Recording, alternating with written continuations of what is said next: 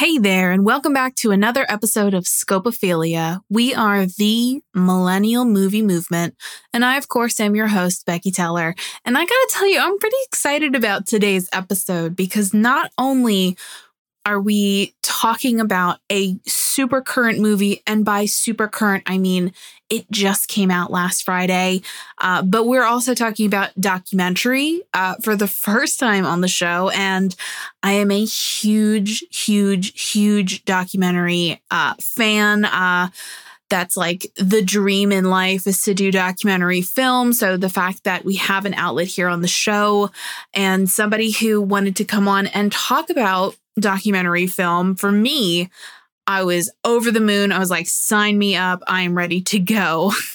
And this week we are talking about the brand new 2021 film, The Velvet Underground, which is a documentary by the amazingly talented director, Todd Haynes, who directed one of my favorite LGBTQIA films, which is Carol.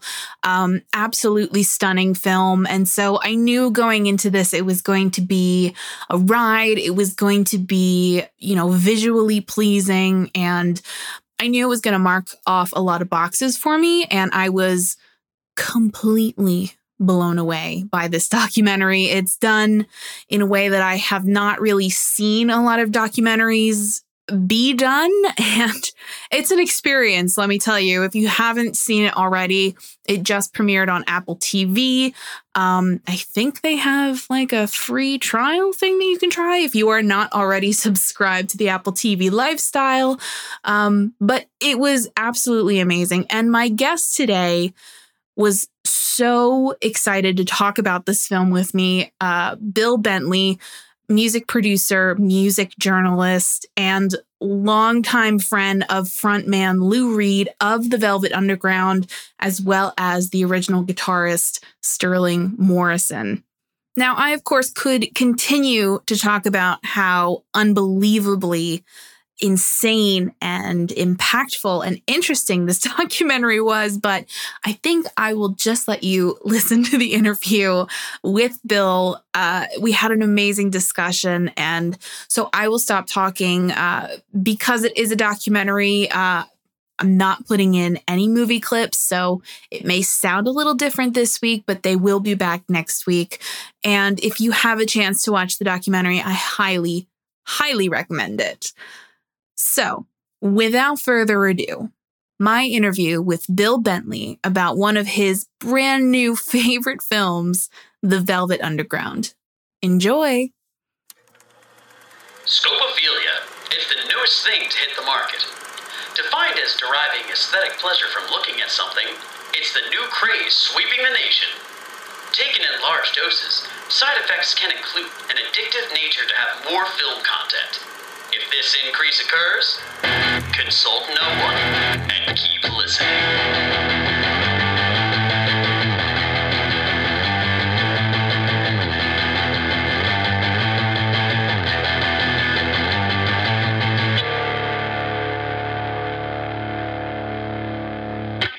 Hey there, Scopophiliacs, and welcome back to another episode of Scopophilia, the podcast. And I'm super excited for this episode.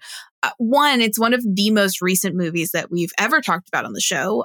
Two, we're talking about a documentary. And three, we have the legendary Bill Bentley, who is a music producer and music journalist.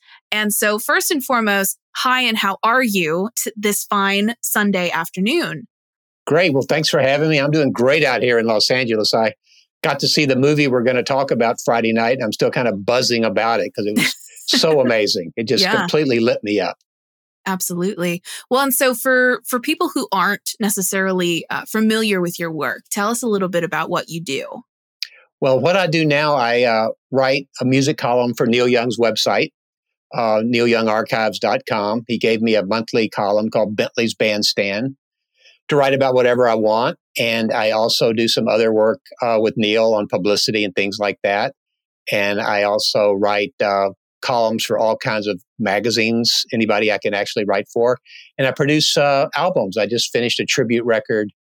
It was my second tribute for Rocky Erickson, a great legendary Texas psychedelic guy. And That record came out in July. And now I'm just started work on a tribute record for Lou Reed. Who else, right?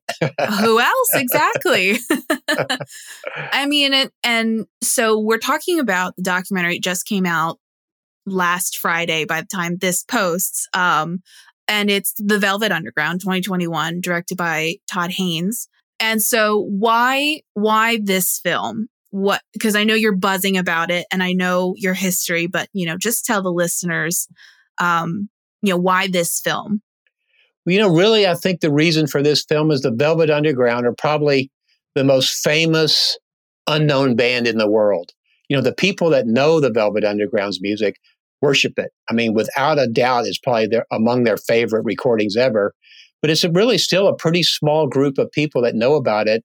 And they had such an influence on the world of music and really the lifestyles of people and the freedoms that people have found. I mean, they were the band that would sing about everything. There was no limits.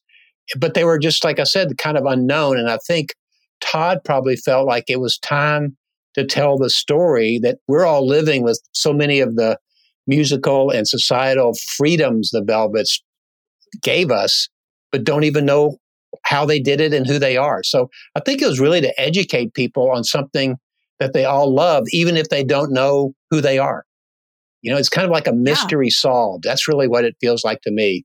A friend of mine said, well, another Velvet head like me said, I didn't learn much about it. I didn't know. I said, yeah, but you know everything. 99% of the population in the world knows nothing. And that's what this movie really does. It shows you what an incredible force the band was, how courageous they were to sing what they were singing about and sound like they sounded and never, ever once back down.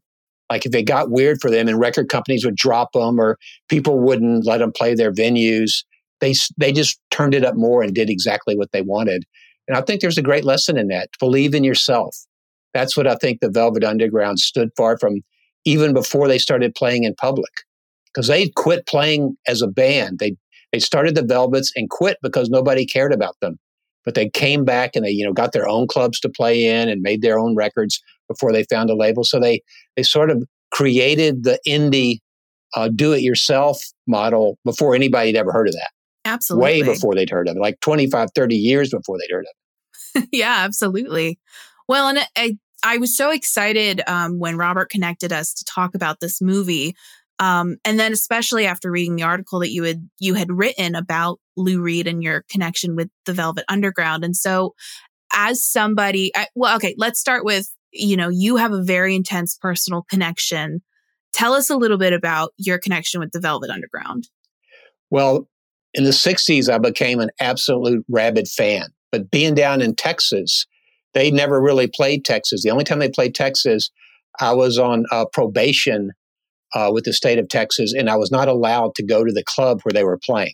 Oh, so I didn't even get to go see them, though. I thought like, well, am I going to get caught if I go? And I thought like, I can't really mess around with the legal and people in Austin. So I didn't get to see them, but I loved their music so much. And then living in Austin for a few years, I had heard that Sterling Morrison, the guitarist for the band, had moved to Austin to pursue his PhD.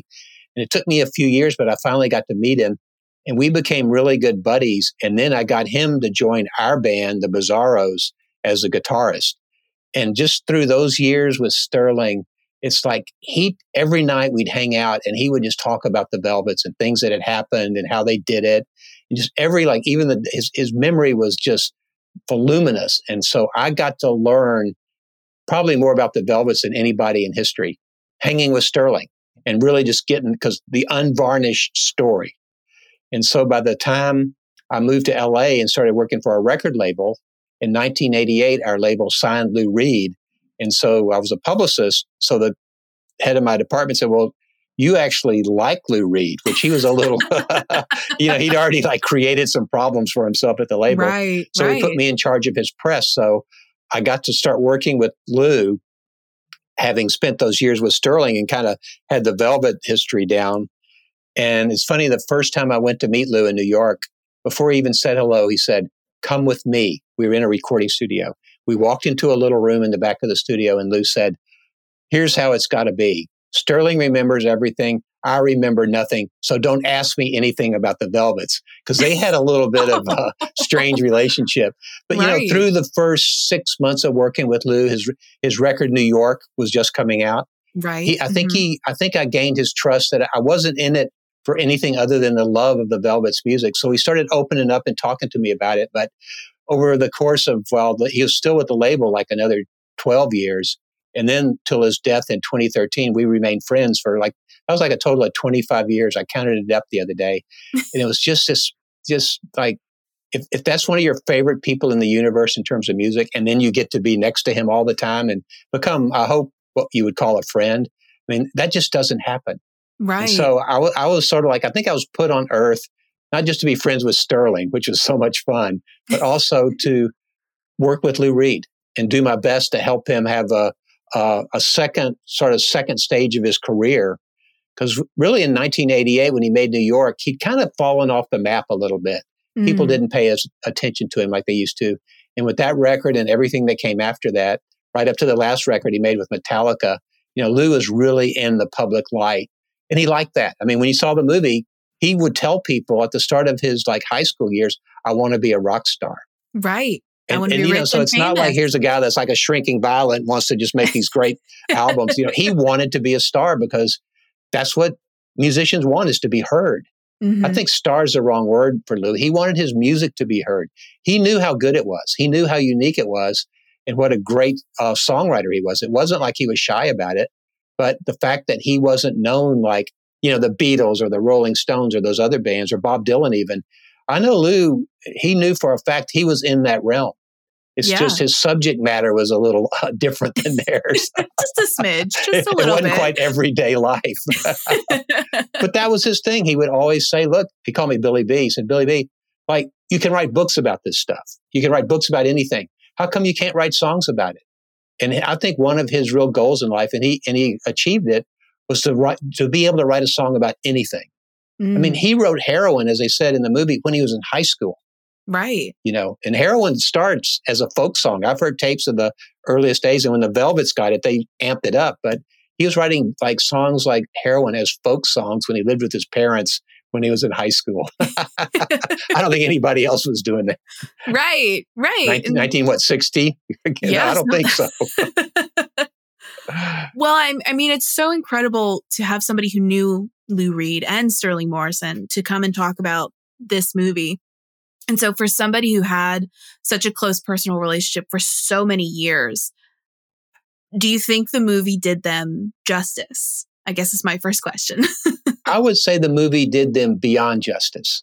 Oh, good. Because the way it's put together in such a humanistic ways that really showed what was going on in their lives before the Velvets, and how when that foursome, really, before Nico got put into the band, because she obviously was put in the band by other people. Right. They had such a unique sound. It didn't sound like it was Lou's idea to make Mo Tucker, the drummer, not only play standing up, but turn her bass drum on its side so she would have to hit it and the beater would come up upside down on the bass drum, so she couldn't play backbeats. She had to play drums different. And right. Mo's favorite drummer was a guy from Africa named Olatunji. So she fashioned her rhythms on African beats. And you add that to rock and roll guitars. John Cale, one of the prime young composers in the New York art scene, playing viola. And then Lou's just absolute love of all kinds of rock and roll. And I can't ever think of a band that had four such disparate elements together, and they gelled. It worked. You listen to that first record, and it's like this beautiful marriage of a sound that had never been made. Not to mention the subject matter of the songs themselves, right. Which, way out in left field. Absolutely. Well, and it was very interesting to watch because I'm somebody who knows of the Velvet Underground, but not really the details or like the deep dive kind of stuff. And so to watch it was an experience for sure. Were you fascinated by it? I mean, did the movie work for you? I really was. I was a little confused because I was at a knowledge disadvantage about the band other than knowing some of their songs. But even throughout, it made you focus on what was being said about the band. And also the experience of like the movie itself is kind of shot, put together in like an avant-garde kind of way, which was kind of a tribute to them and Andy Warhol. It was it really was an experience. And I know you had said beforehand, if you have a chance, watch it in theater. And I'm like, yeah, that'd be rad. Yeah. Well, the sound just totally takes your head off. And then the different images, the way they're set up and used. And, the way that Todd told the story too, I thought was like, it couldn't have been done any better because he doesn't assume you know who they are, but also he doesn't pander to their weirdness. Right. And you could have. I mean, a lot of people they wrote about heroin, they wrote about homosexuality, they wrote about sadomasochism. People use those buzzwords to make you afraid of the Velvets. And as Lou always said, it was just rock and roll. There was nothing weird about it. It's just nobody had done it before. And I think the movie shows you how it was almost like a fluke of nature that they came together and got to make those first two albums. I mean, the band changed on those second two records. They are still great records, but those first two records were so experimental, and the movie really sets up. A lot of it was the freedom that Warhol gave them, which Sterling would always tell me. Andy would always say to them, like, it doesn't matter that people hate you. That's not what's important. There's no such thing as bad publicity. Just keep doing what you're doing, and everybody else will someday come around. I mean, it did take a little longer than they thought, and Sterling told me once, he said, without Andy's encouragement, they might have broken up because it was dejected. They couldn't even get a job in New York City. Nobody would hire them. And they moved to Boston. And so, it was a tough road when they started. They could play the Warhol parties, but that wasn't the music crowd, really. Those were film people mostly. Yeah. They're playing at the factory all the time. And sometimes they didn't even have a place to play, which is why they got control of a place in the East Village and started putting on their own shows there, the Dom. But they had a really rough road at the start, and no record labels would sign them. Every label they went to said, well, you got to take out the drones, you got to take out heroin, you got to take out this feedback, you got to do all this. And every label just went like, that's what you have to do. And they said, no, until a label called Verve, according to Sterling, signed them and never even listened to them. They just thought like, Warhol, we'll put his artwork on the cover and sell the record. He said they had no clue what the Velvets sounded like. And so to sort of mess with them, the Velvets, when they put their artwork together for the first album, they found all the negative quotes that it had written about them and put them in the album. And Sterling said, yeah, people open this up, buy a record, and then tell right there in the booklet is like, this is the worst band that ever played. And they were going to use that quote, the Cher quote, which the only thing the music of the Velvet Underground will replace is suicide. And and at the last minute, Verve read it all and took a lot of it out. But they really wanted just to scare people like, why did we buy this record if even the band is telling us that could be so? But that was it. That was their avant-gardism. They didn't look at promotion as being what everybody else does, which is smile and get your picture taken like they want you to take. If you look at most of the pictures of the Velvets in the early years, they're not smiling at all. Yeah. And they're dressed in black and they're scary looking. And that's why they put Nico in, because I think Warhol and his pal Paul Morrissey looked at him and went like, this is not going to work. We need somebody that people can look at. Right. Well, people thought Mo was a man. I mean, they didn't know what was going on. Right. Well, and it's so interesting to see like those pictures when they go to LA and somebody had said, I think it was Mo had said we were sitting around the pool and we were all dressed in black. And we were like, this is different. And it's like, that's the biggest like example of East Coast versus West Coast energy I've ever heard in my life. That's right. And they told me a story when they first went up to play the Fillmore in San Francisco, which was the place to play on the West Coast, that the guy who ran it, Bill Graham, hated them so much because, they didn't believe in peace and love. They were espousing the use of heroin as opposed to LSD. They showed up for a sound check and it was raining outside and he wouldn't even let them in the club to bring their equipment in. He made them stand out in the rain till the club opened for the people that were going to come in. Oh my gosh. And so they just went like, we're never coming back to San Francisco. Right. They found other clubs to play there, but that the main guy that's running the show in San Francisco won't even let you in the club that he's hired you to play in. Right. The fix is in. Well, I mean, how punk rock are all It's of where their it is, where it started. choices. Oh my It's gosh. it's where, the essence of punk rock was always like, we don't care how we look. We don't even really care how we sound. We just want to be exciting and different. And the Right. Velvets, they had the same ethos, but they sounded great because they were incredible musicians. Yeah. I mean, they could really play. For sure. And that if you listen to their records, they could not have done what they did if they really weren't almost like savants about the music.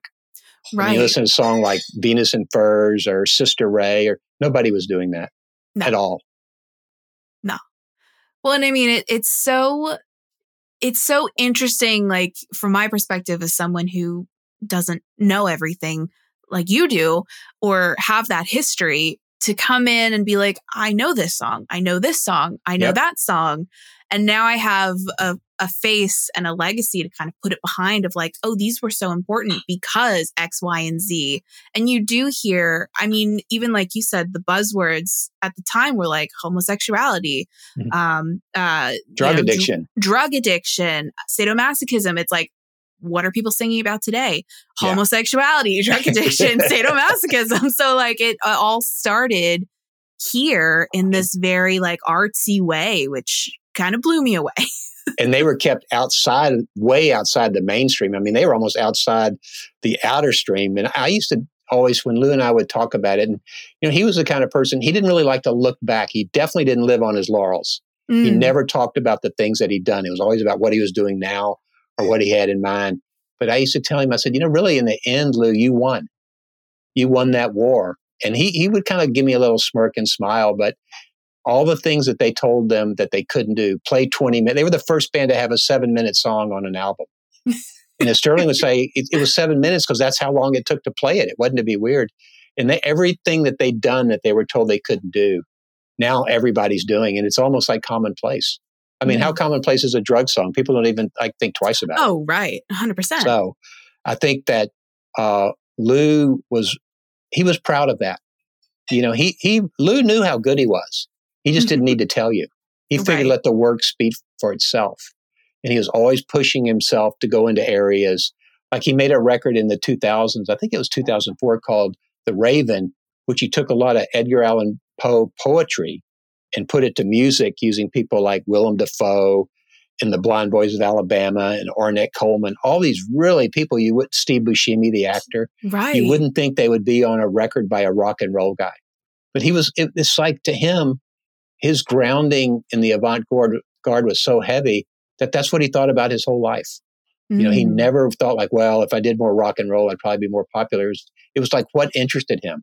Right. How could he really push himself into staying interested in it? Because he saw a lot of people around him who'd been big stars. It didn't do anything for him.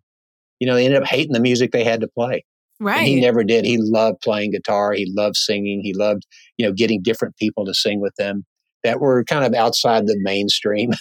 Right. I know when I was working with a jazz singer named Little Jimmy Scott, Lou got him in his band and they toured. And then he got a singer named Anthony. I think it goes by Ahoney now, to sing in his band. And just people would just go like, where do you get these people, Lou? But his antenna was always up. Like, what turned him on? What did he hear that he liked? And it wasn't really the normal stuff that much. He loved rhythm and blues. He loved gospel music. He loved doo-wop music like crazy. But, he didn't use that much in his own music. It's just what he liked to listen to. Right. Well, and a talent like that is so rare in terms of like, I'm going to do what interests me. That's right. It's so rare, and it's so apparent in his work throughout, for sure. From the start, he told me he went to Syracuse University in New York for, I don't know if he ever finished, but anyway, he had a poetry professor named Delmore Schwartz, who he got very close to, and Delmore was very influential on the way Lou wrote about things. And Delmore said, like, when I'm gone, I'm going to keep my eye on you. And if I see you sell out and write things normal, I'm coming back to get you. And Lou was going like, yeah, he died, but I was still afraid, but it was just somebody in his conscience put like, don't sell out. Right. Don't you dare sell out. I will be so sad if you become like everybody else. And Lou, never, ever did. He was always, I I know we spoke some about doing a new record about 2 months before he died. He'd gotten sick in the spring. He got a liver transplant and had done very well with the effects. But then in September, he started feeling bad again. And so I said, well, why don't we think about making a record? And he said he hadn't been writing any songs. So I said, well, why don't you pick 10 songs that you love and we'll record those written by other people? And first he said, no, he couldn't do that. And then I think he saw the writing on the wall and he said, well, yeah, maybe we can do it. And then I think it was about a month and a half before he passed, he really started getting sick and he just couldn't sing like he wanted to. No. So we didn't get to make that record, but it was a lot of fun picking out songs because I'd always tell you like, Lou, I think you could do this song. He said, I'd never sing that song. And then about a week later, he'd call me and go like, I can do that song. It was a lot of fun. I'm sorry we didn't get to do that, but it was fun just talking to him about that on that level. Oh, I bet.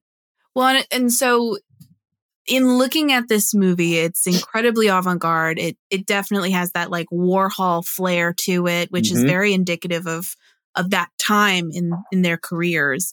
Was there like a favorite moment of this, like whether it's like a scene or how they did something about, this documentary that you were like, yeah, that's my favorite part about this?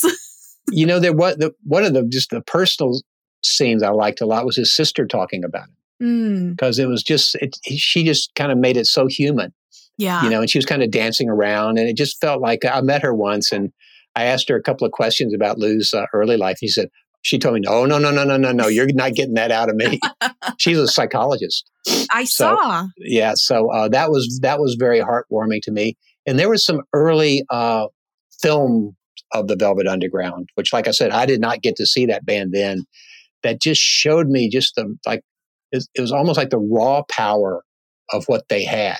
It was almost cacophonous, but with the two guitars and Cale on viola and Mo with the African drumming, it felt like a train coming at you. Yeah. And I think that they captured with using that film segments really how strong they were. Because a lot of people to this day probably still don't know what they sound like. They just know that they're weird. Right. And they kind of leave it at that. But when you see how they played on stage, gosh, it was just amazing. It was, when Sterling was in our band, I mean, we played like old rock and roll songs and stuff. And I used to watch him before we go on. He'd be practicing to warm up, and he'd be playing like the chords and stuff to like Heroin and the songs that he knew. Right. But I never did get to see him really play like that. But then to see him on stage playing like that, I was just like so proud of him. I mean, this man accomplished so much. And, he came to an early end and kind of left the fold of music and became a tugboat captain in the Houston Ship Channel. Because he was getting his PhD and it took him so long to get the PhD that he'd kind of fallen off the career track of being hired as a professor. I mean, it took him 14 years of working on it. So to make money to support his family, he'd gone down and started working on the tugboats in Houston. And eventually, when he got his PhD, he couldn't get a job teaching. And he probably liked the tugboats because he was just an odd guy. He liked different things. And so I was just so proud for him. I just wish more than anything that he could have seen this movie because he knew what they'd accomplished. He didn't brag about it. In fact, it took me 2 years to find him in Austin because he was going by his first name, Holmes, because he didn't want to have the velvet thing hung on his neck. Right. And everybody I would ask to introduce me to him, they would go like, oh, no, you don't want to meet him. He's really cantankerous, which he was. But I was just so proud for him that now his accomplishments will be seen forever. I mean, Mo's gotten a lot of acclaim and for sure John Cale and Lou, off the charts. But I think in this movie, Sterling really comes across as a really not just great musician, but a real thinker. He helped put this thing together. Lou nicknamed him the Vulcan Warrior of the Velvet Underground. After he died, Lou wrote an obituary in the New York Times because he said Sterling's just strength. He's a real strong guy. He played basketball every day. And, he just said he was a very muscular guy. He was a tugboat captain.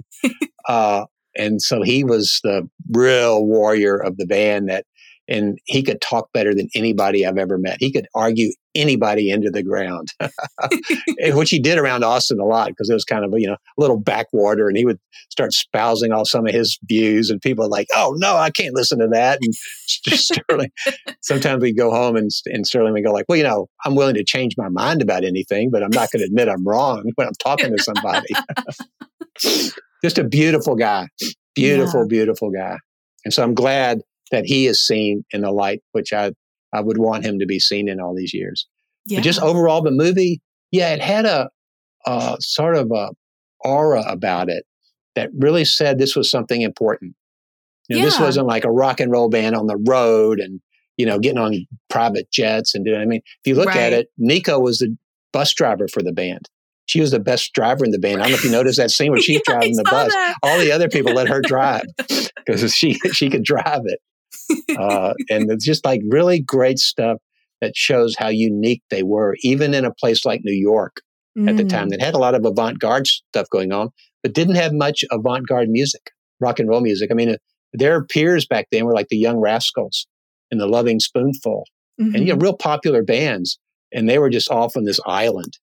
Yeah. And were so ostracized, like I said earlier, they moved to Boston and lived in Boston for over a year. Right. Because they just didn't feel like New York cared about them. Right.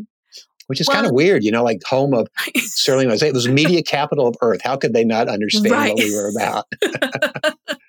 Well, they didn't make it any easier with some of the stuff they pulled. In fact, here's a radio station. There's a Pacifica station there, and they were going to have a benefit to get the people arrested for marijuana and LSD out of jail. So the Velvets, they asked them to play the benefit, and the Velvets said, yeah, sure, we'll play it. But let's get the people busted for heroin and heroin and speed. And the radio station told them, oh, no, we can't do that. Those are bad drugs. And so the fact that they wouldn't do that benefit, that was the only station playing the Velvet Underground, and they pulled their records and wouldn't play them. Oh, my God. So the Velvets went like, adios, we're going to Boston. Right. Well, and that's where they went. Yeah. Well, and you make a really great point about like the tone of the film, because I've watched the documentary about the Eagles. I've seen the one for Kurt Cobain and, a few others in terms of the rock and roll. And you're right. In those, it's more of a journey of this is how we met. This was our hit success. Records. Yes. And this is much more about the impact, wherein the kind of the journey that they take to, to the point where Lou Reed is, solo and everybody else is doing their own thing. That's kind of a backseat story in terms of how important their work was. That's right. Historically, which is really kind of different for a documentary, I feel like. And I think one of the reasons that worked so well and the director was able to do it was because they were really such fascinating people.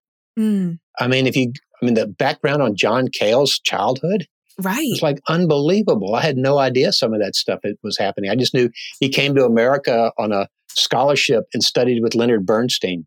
Right. But just the path he had to go through to get there was unreal. And Sterling, he was sort of a biker on Long Island before he got in the Velvets and met Lou and all that. And Mo was just this woman who really never had played drums. Right. They said once her drums got lost or something, and they just pulled a bunch of garbage cans off the street outside the factory, and she played those for a week or two.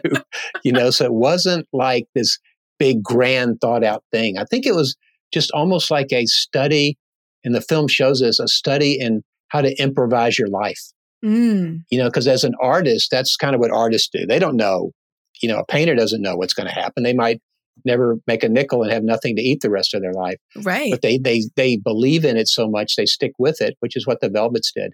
And there was no roadmap for them because there'd never been a band like them. There's nobody like, well, see, they did it this way and we can kind of do it that way and, get to there. And there was nothing like them. They invented that whole kind of career. And Absolutely. People have followed it, but nobody had done it before. Absolutely. If you think Dylan was big in New York when they were big, but he was, with record labels and touring and doing all that stuff that took him to the top. But the Velvets didn't have that access. They really had almost no manager for the first 3 years. Right. They said Andy was their manager, but as Sterling said, he didn't have a clue about anything in rock and roll. He didn't. He was painting soup cans. So they kind of they said, like for at least the first year, they just sat around the factory. He would play there because they had nowhere else to play. Nobody knew how to book a show. Right. Well, I mean, how insane is that you have this like musically historically band who, really paved the way for a lot of, punk rockers, grunge rockers. Yeah. All of Art that. rock, Bowie, Hard everything. rock, metal, everything. like it's all there. And on top of it, they have a record managed, quote unquote, by Andy Warhol, who's supporting them, who, iconic figure in the art world. Yeah. And then also to have all of these different people connected to them. It's amazing to me that I didn't know any of this before I watched the film. No. To this day, really, there's still an underground band in so many ways. I mean, their tribe of people who worship them, probably that's the most anybody ever worshiped any band. Yeah. I mean, sometimes I'd be walking around New York with Lou and people would see him and just burst into tears. Like, Lou, you saved my life. You did this, you did that for me. And, he was pretty good about listening to it for like 2 minutes. And it's like, let's go. But I mean, it was just like they gave to the people who loved them. And I think the film shows this. They gave a reason for being. I mean, because, they kind of gathered all the rejects of society in a way, especially the rock and roll world. Oh, yeah. This wasn't like people that were going to see, Sonny and Cher. This is a whole nother deal. And I think they gave them a strength of knowing that other people felt like they did. Right. If you listen to Lou's and the rest of the band wrote some of the songs, but, just the way he could capture loneliness and despair and rejection. I don't think anybody's ever done it better. I really don't. You listen to those first, all 4 records really, and you just have these songs that touch on things that other people don't. Right. I mean, just right to the end, on the last record, Loaded, Lou had that song, I Found a Reason, that's just so beautiful. And I've never heard anything eclipse that in terms of just really saying like, oh my God, how am I going to get through this life? Right. Well, and I think they do a really good job in the film of talking about his lyricism on a whole as well. Yeah. And really highlighting the fact that, like, yes, he was writing about things that weren't societally normal or were hot button issues, but there's also a quality in how he's crafting things. It's very poetical when you really kind of focus in on that, because obviously the music makes you feel something regardless. Right. But then when you really kind of focus in on it rather than just like having it on in the background, it's unbelievable. Unbelievable. I mean, he studied poetry. He studied poetry at Syracuse University, and he studied poetry in high school. I mean, he was very well read, and he loved books that were kind of based in urban reality. Like, he loved the writer Nelson Algren. He loved the writer John Retschke. He loved people that wrote about urban situations, and he wanted to do that. He just wanted to write about things that he had lived and saw, but weren't in any songs. Right. You pick up the Beatles records at that point. There's no songs like this. Period. Not even the Rolling Stones didn't get into that till the 70s, really. Right. But and Lou and Dylan in some ways did, but it kind of came at it from almost too poetic, where you knew you were listening to a guy sing poetry. Right. And Lou and the other people sang those songs, the songs that John Cale sang too. It made it feel like you were walking down a New York City street with these guys and seeing what they were seeing. It wasn't like fancied up at all into poetry. It was like reporting in a way. That's how you felt. I mean, I'm Waiting for the Man, like total reporting, going up to 125th Street to score, that wasn't like a poem. It was like what was happening in the city then. Yeah. And Lou was a master of that. And his eye was always open for that. And another thing about Lou that he stressed always was the rewriting process. He would write something and keep working on it till he knew he had it. And he would never record it unless he knew it was completely the way he wanted it. Right. And he would work on songs for a year or two and just keep at it until he was ready. Yeah. That was a beautiful thing to watch. I bet. Well, and it's so funny. My mom says that all the time. She teaches college writing, and she says that all the time when she's writing. She's like, it's all about rewriting and rewriting and rewriting and just harnessing it and focusing it. And it's just, and it's so true. The payoff, I think, speaks for itself in terms of all the work that he put in. Oh, and it's forever. Yeah. I know I've published things that I didn't rewrite enough. And I'll go back and read them sometimes and be like, boy, that could have really used a rewrite. But, sometimes, I'm guilty of this. You just want to get it away. Just like, I'm finished. I got to send this away. I can't keep working on it. Yeah. But Lou never did that. He never did anything before he was ready he knew it was done. Right. He would say like, this one's finished. Let's do the next one. So that's why he was so proud of that New York record. He'd really worked on that for about 2 or 3 years. He'd bought a country house out in New Jersey and just worked on those songs, like I said, for years. And he knew he had it. And then when it came out, it was the only gold record he ever got in America. You can believe that. And people were like, it was so great to see what was happening because people were like, whoa, Lou Reed is back. Right. And he knew it. He didn't brag about it, but, you could tell he felt really good that he'd worked so hard. Yeah, a little so much spring fun in his to watch afterwards. Yeah. Really, man. More town cars. We got out of the subway and the cabs for a while. Right. Well, I wanted to ask you too, because I don't know if I realized, because I'd watched the trailer before watching the movie just to kind of, get an idea. And I didn't realize he had passed per se when the movie started, because they used clips of interviews with him to talk about certain elements of his life and his career and things like that. Did that catch you off guard at all, or, kind of bring back things for you? It brought back things, but, I'd kind of been, like I said, such a student of Lou with Sterling, the Velvet Underground years. And then when he started doing solo records, I stuck, with just buying them all and reading everything I could. So I knew a lot of that stuff existed, but it was so great the way it was organized into the film because you never got tired of it. And I think one of the really brilliant things about the film is that the director only interviewed people who were contemporaries of the musicians. Like he didn't talk to people who's like, oh yeah, I read about the Velvet. You had to have been there with them or you couldn't be in the movie. Yeah. And I think that was smart because then it didn't become like the history lesson. Right. It was like a living lesson. And Jonathan Richman was very key to that. Yeah. In fact, Lou said when they got to, Sterling told me when they got to Boston, Jonathan Richman started hanging around him, because he loved him so much. And they let him come over and hang with them if he would clean their house. So he was like their house boy while they were living in Boston and, let him into all the shows and everything, and then teach him guitar. He taught him a lot of guitar things. Oh, wow. And Cale produced Richman's first record when he started making records. It was sort of like, that was a fascinating thing to see how influenced Jonathan Richman really was and how close he was to them. Yeah. What did he say? He went to 50 or 60 shows. That's probably every show they ever played in Boston. Well, and it's so apparent because even just, watching you talk about them, there's that same kind of energy that he had of like really passionate about what this band did and how the band affected him, even into his career. It just is a testament to what their music has done and that it has lasted until now. Right. I've often thought, listen to the Velvets when they first started, just on records. It just felt like you're almost like holding an electrical cord. Right. It just had a power and energy that other rock bands didn't have. The only band I ever felt equally about like that was there's a band in Texas I used to see a lot called the 13th Floor Elevators.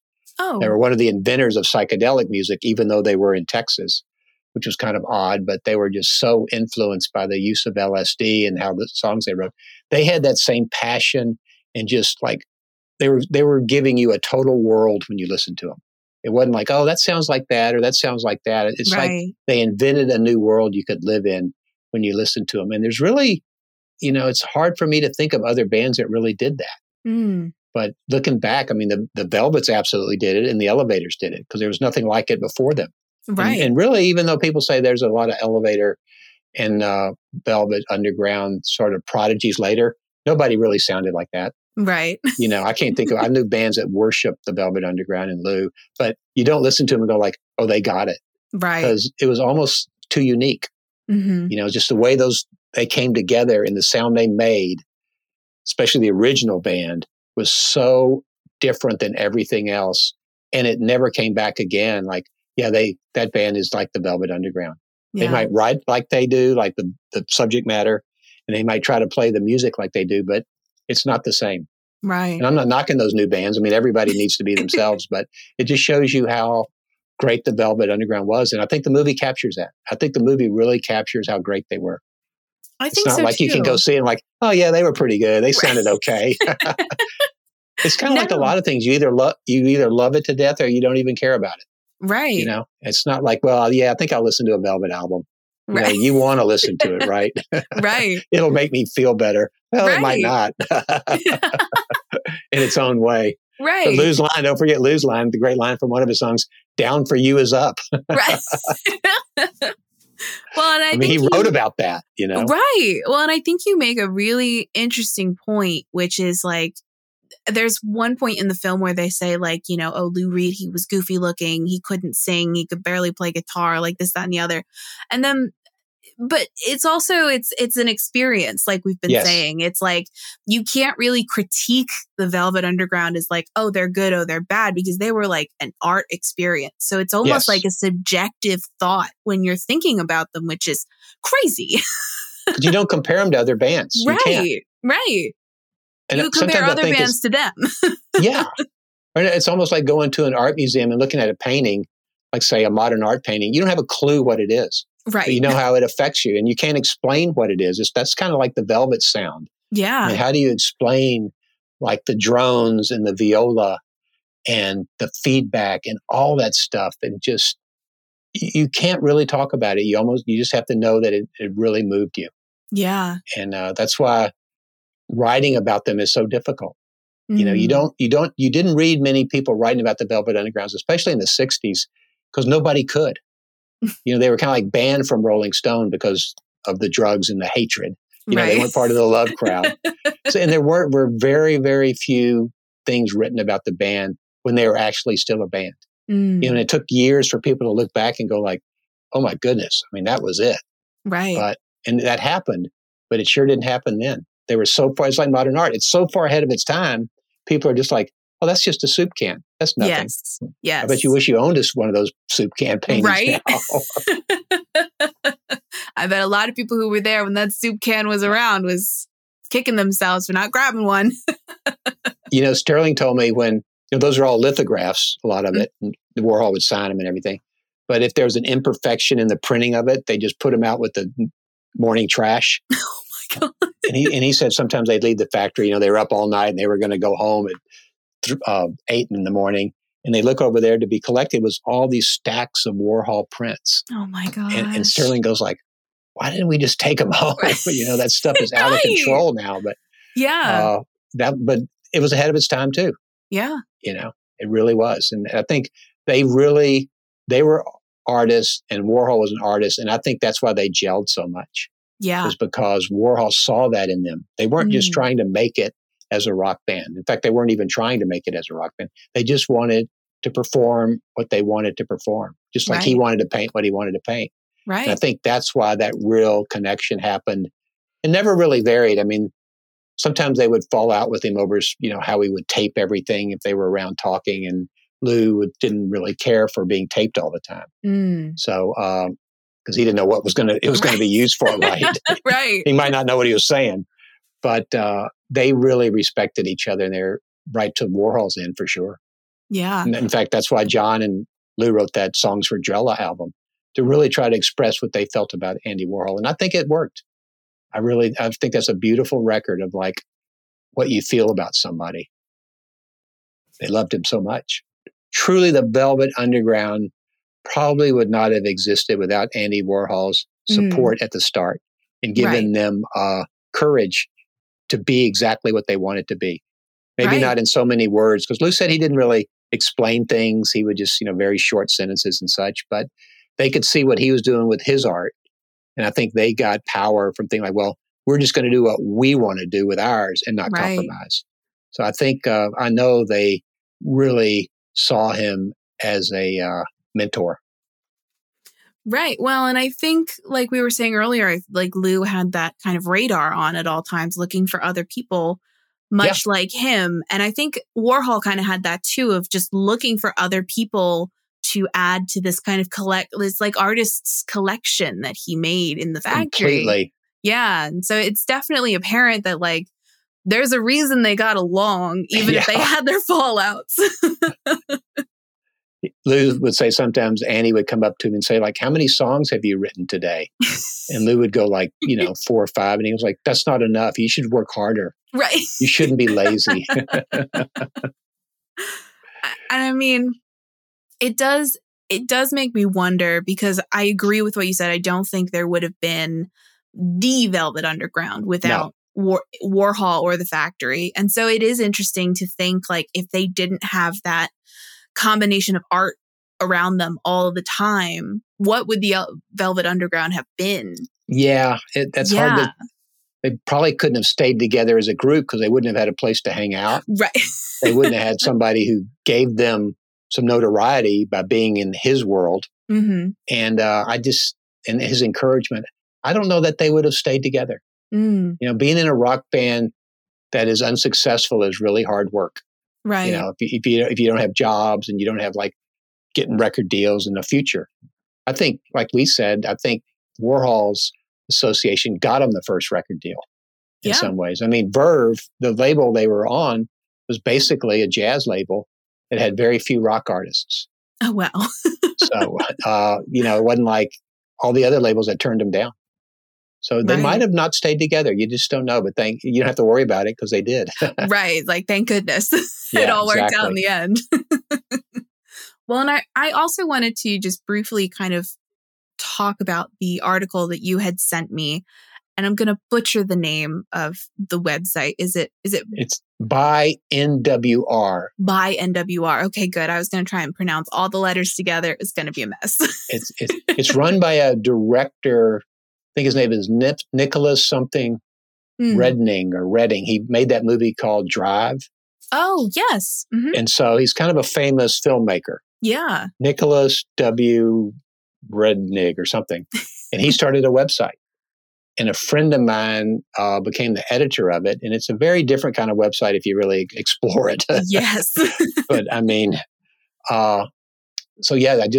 nobody else would let people write articles that long. Just go on and they just don't. Well, I mean, I got to tell you, it's written so beautifully, and you really get an idea of how important this time was for you. Oh, yes.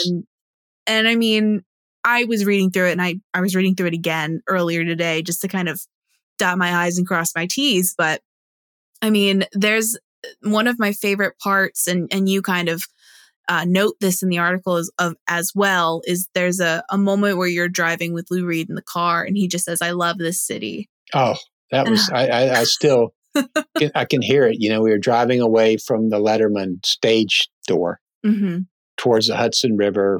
What you get out of that show at 6:30 or 7, and the fall. So it's just almost, it's not dark, but it's just golden.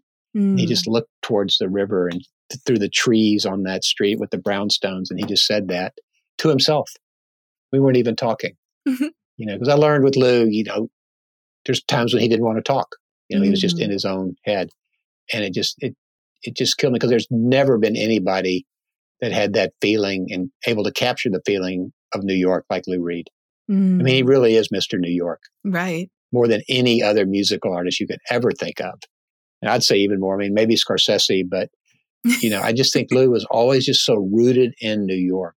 And the way he captured that, man, I just wish he was still here, because I know he'd be making great records. I know he would be making great records. And I don't know if he'd have made it through the last president, but some didn't. Some didn't. That's true.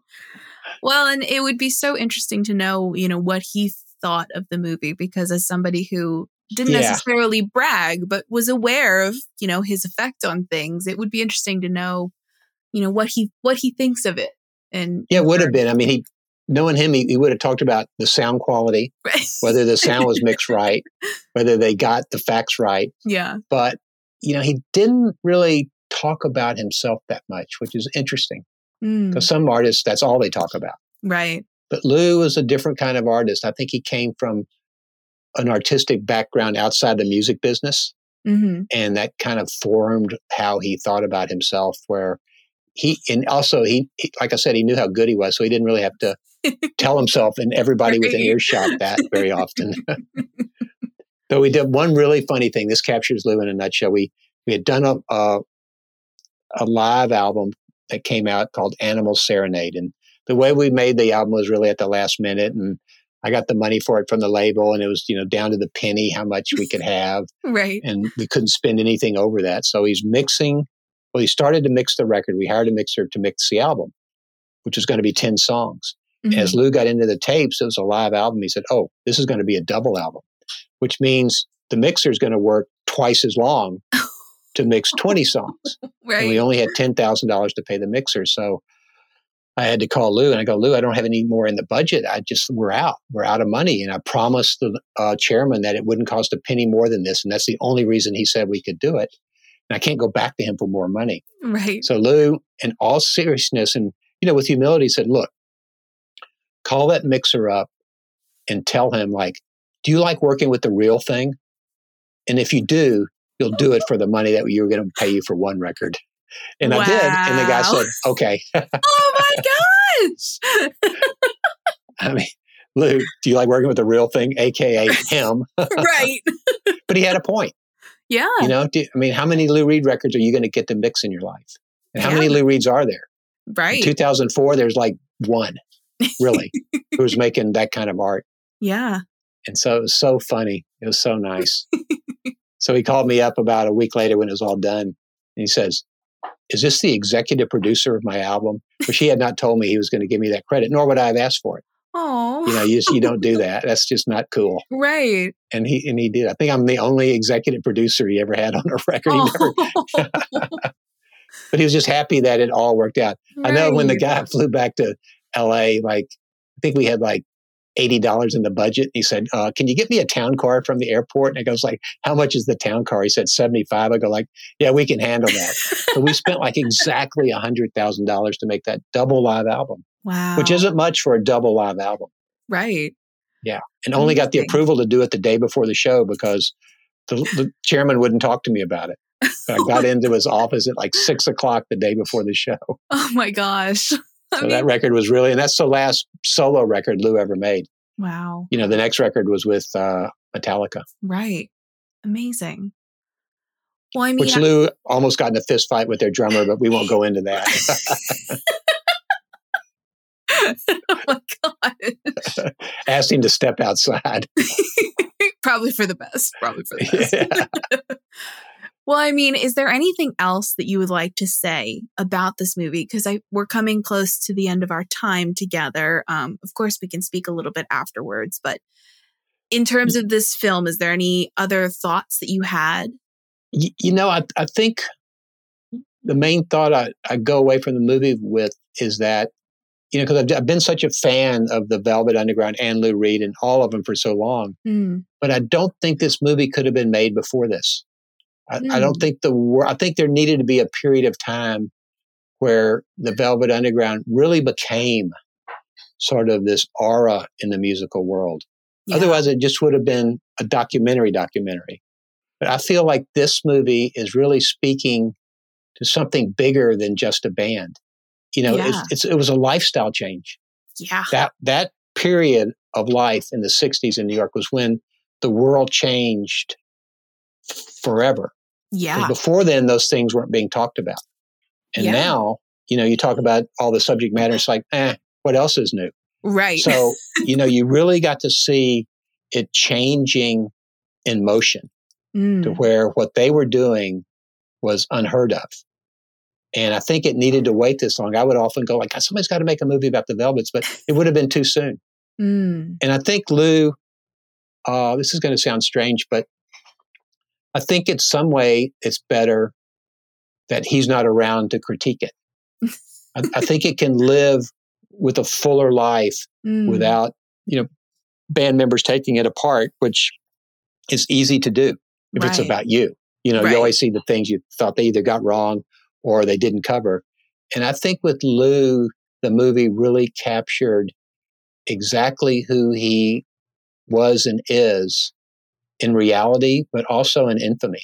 Yeah. And they're both together because he was a normal guy of that era. You know, I mean, he was incredibly talented and brave and fearless, but you know, he was a guy just trying to make his way with his art. Right. And I think this movie captures that about all of them. And it captures that about Sterling and Moe too, which would have been easy not to. Right. And even Doug Yule they work in. And of course Nico, because she was a big part of it at the first album. Right. But I think it's a movie of this time that really explains that time and how it all changed in the direct. I mean, they were prophets and they were right about what they were writing about. Yeah. You know, like the world went more their way than it did the San Francisco way. Right. If you really look at it. Yeah. And I think that shows just sort of the expansiveness of their vision of life. Agreed. I think that's what it really got. You know, they were looking at a whole other way of living. Yeah, for sure. And things that weren't really even being talked about, much less written about. Yeah. In music. Right. And that was Lou's whole point. Well, you write about it in books. Why not music? Why can't we do this? Well, we can, and we're gonna. And he never flinched from that. I mean, every record had some things on it that sometimes I would go like, oh my goodness. You go like, that's the way it is. Amazing. I remember there was one of his last records had a song called Sex with Your Parents. And he wanted to put that out as a single. I go, I don't know, Lou. So no, that's the single. Oh my gosh. That's Lou. I mean, unbelievable. And I'm so honored. Ooh, just hit my own microphone. I'm so honored that, you know, we could get you on the show and talk about this film, especially since it's such a different documentary for such a different band. Yes. I think. And I mean, I can't thank you enough for taking the time to sit down with me and talk about it first and foremost. Well, it's my pleasure because really there'll never be another documentary like this because there was never a band like this. Right. And there probably won't be now, but I just, you know, it was great to relive these memories I had of these people. And, you know, while I wish they were still here, Sterling and Lou, I just felt so lucky. Yeah. To have gotten to know them sort of beyond just what's on the records. Right. Because it only amplified how great they were to me and the music they made together. That's so wonderful. I mean, so first of all, thank you. You're welcome. Second of all, you're welcome back anytime if there's other movies that you would like to talk about. Okay. Or if you just want to call me and talk about Velvet Underground, I'm happy to do that too. Well, I'll tell you what, look at the Jim Marshall movie. Yes. If you can find it. I will. And that's a movie that really could be interesting to talk about because he was as a photographer, not only was there nobody like him, I mean, it was just beyond what he accomplished. Yeah. And the way he looked at photography, which was very different than everybody else. Yeah. And you have a look at that and see what you think. I will. I knew him, so I have some funny stories. Oh, I love that. Well, I'm calling Robert as soon as we're off the call. We're booking it immediately. Okay. Very good. Well, again, thank you so much. And my pleasure. Just thanks. We'll do it again. Another huge thank you to Bill Bentley for coming on the show and talking about this documentary, which, I mean, I know I've said it several times, whether in the interview or even before in my intro, it is an experience. It is a visual interpretation of what that time period was like in terms of New York art and New York cinema and avant-gardism in like the late 60s and how the Velvet Underground kind of inspired that and pushed it forward. And now you can literally, after watching it, you can hear other artists using that kind of groundwork, which absolutely amazing. I can't recommend it enough. Definitely knocked my socks off for sure. And if I have the chance to watch it in theater, I will be sure to let everybody know about it because it will be great. And I am positive about it. Now, of course, I know what you're thinking. It's October and we haven't really talked about any spooky movies.